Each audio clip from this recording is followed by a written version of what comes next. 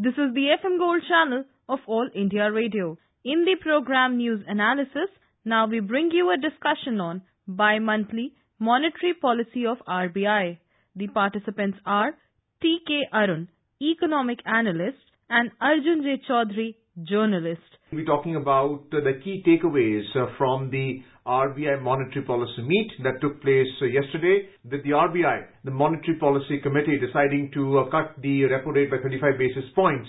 And it's the fourth consecutive rate cut so far announced by RBI. What is the impact of this repo rate cut on the economy in terms of GDP, in terms of lending by commercial banking system to borrowers, and what does this mean for India in the global economy as well? Arunji, let's begin by the Monetary Policy Committee, which came to a decision. There was a vote of 4:2. 4 members voted in favor of 35 basis point cut and 2 members voted in favor of a 25 basis point cut. Why is it that 4 members actually voted in favor of 35 basis point cut, and how will this actually help the banking system when it comes to borrowers seeking credit? So this is an interesting thing. This is for the first time that the RBI has moved the repo rate by anything other than a multiple of 25 basis points. It's either 25 basis points, 50 basis points, things like that. This 35 is very unusual. So that itself sends a signal.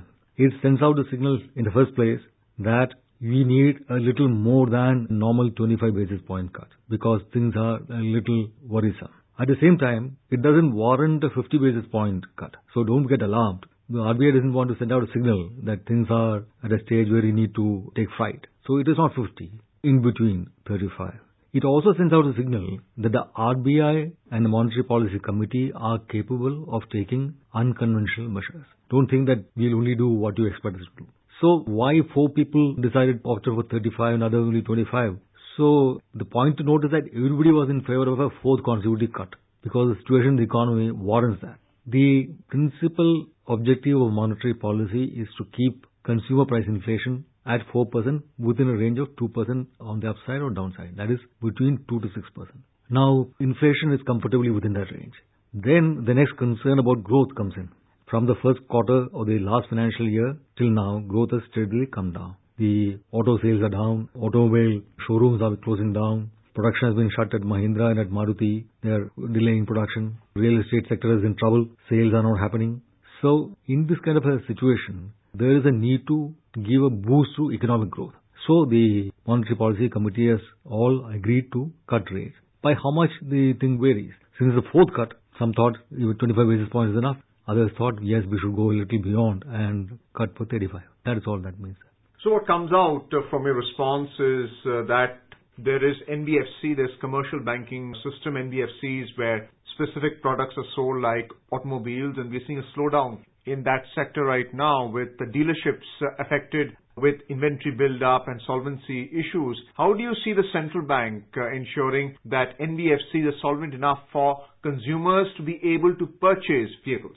So the NBFCs, it is not fully within the hands of the RBI. The real problem in India right now is not a shortage of liquidity.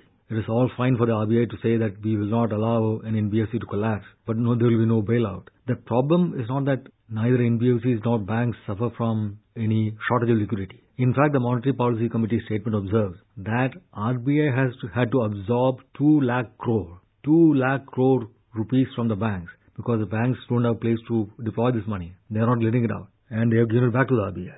So this is not a situation where there is any shortage of liquidity at a systemic level. But this liquidity has to be mediated to end users, to borrowers. This mediation is where all the problem is. And lowering rates does not address the mediation problem. What are the mediation problems? One, the banks are burdened by this huge quantity of non-performing assets, loans that have turned bad. Now, they must be resolved. The IBC, the Insolvency and Bankruptcy Code is at work, but the resolution through that route is taking too long and that will not suffice for the economy to wait it out. Therefore, the sensible thing to do is to recapitalize the banks so that once these bad loans are provided for, they can start lending again. And whenever a loan recovery takes place, they can write it straight down to its bottom line. So, recapitalization of banks plus some governance reform in banks so that the current situation of whenever a bank manager takes a lending decision, there is CBI or Enforcement Directorate breathing down his neck, doesn't happen. So if these things happen, then lending can start again. So it is not the positive liquidity that has been constraining investment. It is the paucity of the mediation mechanism. Second thing about NBFCs. Now, NBFCs that lend to auto finance, etc., actually are not the problem. The NBFCs that have been financing infrastructure, basically meaning real estate and construction, they are the ones that are in trouble after the IL&F's collapse last year. Now, that cannot again be fixed just by the RBI saying that we will give you some money. Because NBFCs and banks operate on very short time horizons. Banks can lend up to, say, 5 years. NBFCs can lend up to a few months or up to 1 year or a few more months. But infrastructure, real estate, they need long-term money. That money is not forthcoming from either banks or NBFCs. The ideal source is actually long-term bond market, a market for long-term bonds. So reviving the bond market is the real solution to the mediation problem in this economy. That liquidity that is available will actually reach the hands of the borrowers. And that is something that is engaging the government and the RBI, but not as avidly as it should be. Are you talking about open market operations conducted by RBI No. for short to long-term financing? No. That is only for managing liquidity. See, if you are a real estate company and you want to raise money, you issue a bond and somebody should buy that bond. This can happen if you have credibility. There is a track record of your repaying your loan. The credit rating. Yeah. So if you are rated well, then somebody will buy your bond. And if there are instruments to hedge against risk. See, whenever bond is issued, there are three risks. There is primarily the credit risk, the fellow might not repay. There is the interest rate risk, that you buy into the bond, then interest rate changes, goes up or goes down, and so your calculations go wrong. And floating rate based. Whatever the rate, the bond offers a coupon, a fixed amount per year or every 6 months. That translates into a rate of yield, which will vary depending upon general rate of interest in the. So whenever you issue a bond, there are three risks. There is a credit risk, there is the interest rate risk, and there is the currency risk. Even if you don't borrow in a foreign currency, suppose suddenly it becomes cheaper to borrow in a foreign currency, then this particular rupee bond will suddenly have less value. So implicitly everything has three kinds of risks. So you should be able to hedge against these risks using various derivatives. So a long and deep bond market with all these kinds of risk hedging instruments available, this is the thing we need if we want to seriously address the liquidity issue in the system. Now work is afoot, but not yet complete. So in this process, RBI is now lowered the rates and is urging the banks to pass on the rate cuts to borrowers. Today, you will have noticed SBI has lowered rates by 15 basis points. The RBI sort of complains that from February to June, the Monetary Policy Committee brought down the repo rate by 75 basis points. Banks have brought down their lending rates by 29 basis points. So transmission is not really happening. The 10-year government gilt, the bond yield, came down by 102 basis points. The money market rate is down. So all these things are down, but bank lending rate is not coming down because banks are saddled with these bad loans.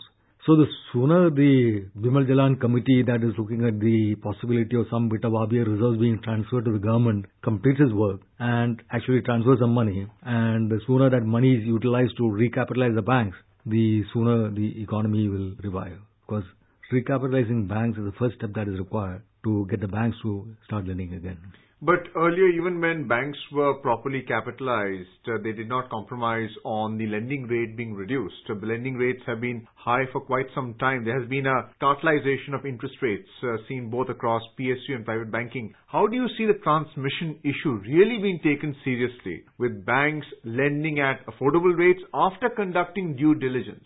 See, different kinds of banks have different kinds of cost structure. The public sector banks have a large, what is called current and saving accounts, CASA, in which people deposit money for a very low rate of interest, 3%, 4%. Private banks offer a higher rate of interest on their savings accounts. Their cost will be 6%, 7%. Then depends on how efficient they are in managing their costs. So their basic cost of funds, 4%, 6%, plus their FDs, which are whatever, 6.5%, 7.5%. The average of that, plus their own cost, which must be added on.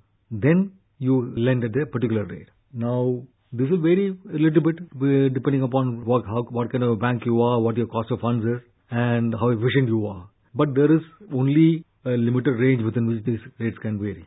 And you will lend to a prime borrower at the best possible rate. To somebody who is not so prime, your rate will vary, it will go up. So that is another issue.